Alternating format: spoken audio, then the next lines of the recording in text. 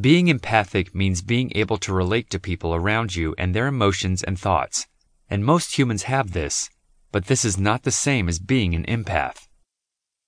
A spiritual term. Empath is basically another word for being clairsentient. With this term, you are moving into the world of spirituality and away from the world of basic psychology.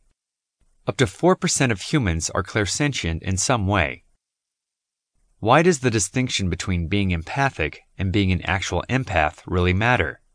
It matters because if you're an empath, you need special considerations and tools to handle this ability without becoming overwhelmed or overstressed. Labels allow understanding.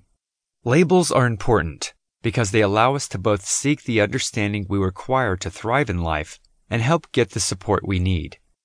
It also helps you develop a sense of self. Everyone has various categories and labels that they fall into, and this is just another way to understand yourself. The discomfort of being an empath. Another reason why the distinction between empathy and empaths matter is because addressing the ability of empaths can be uncomfortable. It can be tempting to hide away the skill of heightened empathy in order to fit into the world better or judge ourselves less.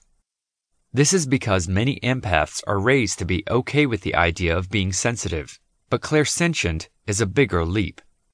It's much easier to think that you are perceptive with body language and good at interpreting facial expressions than to believe that you have some kind of special intuitive ability that most others don't.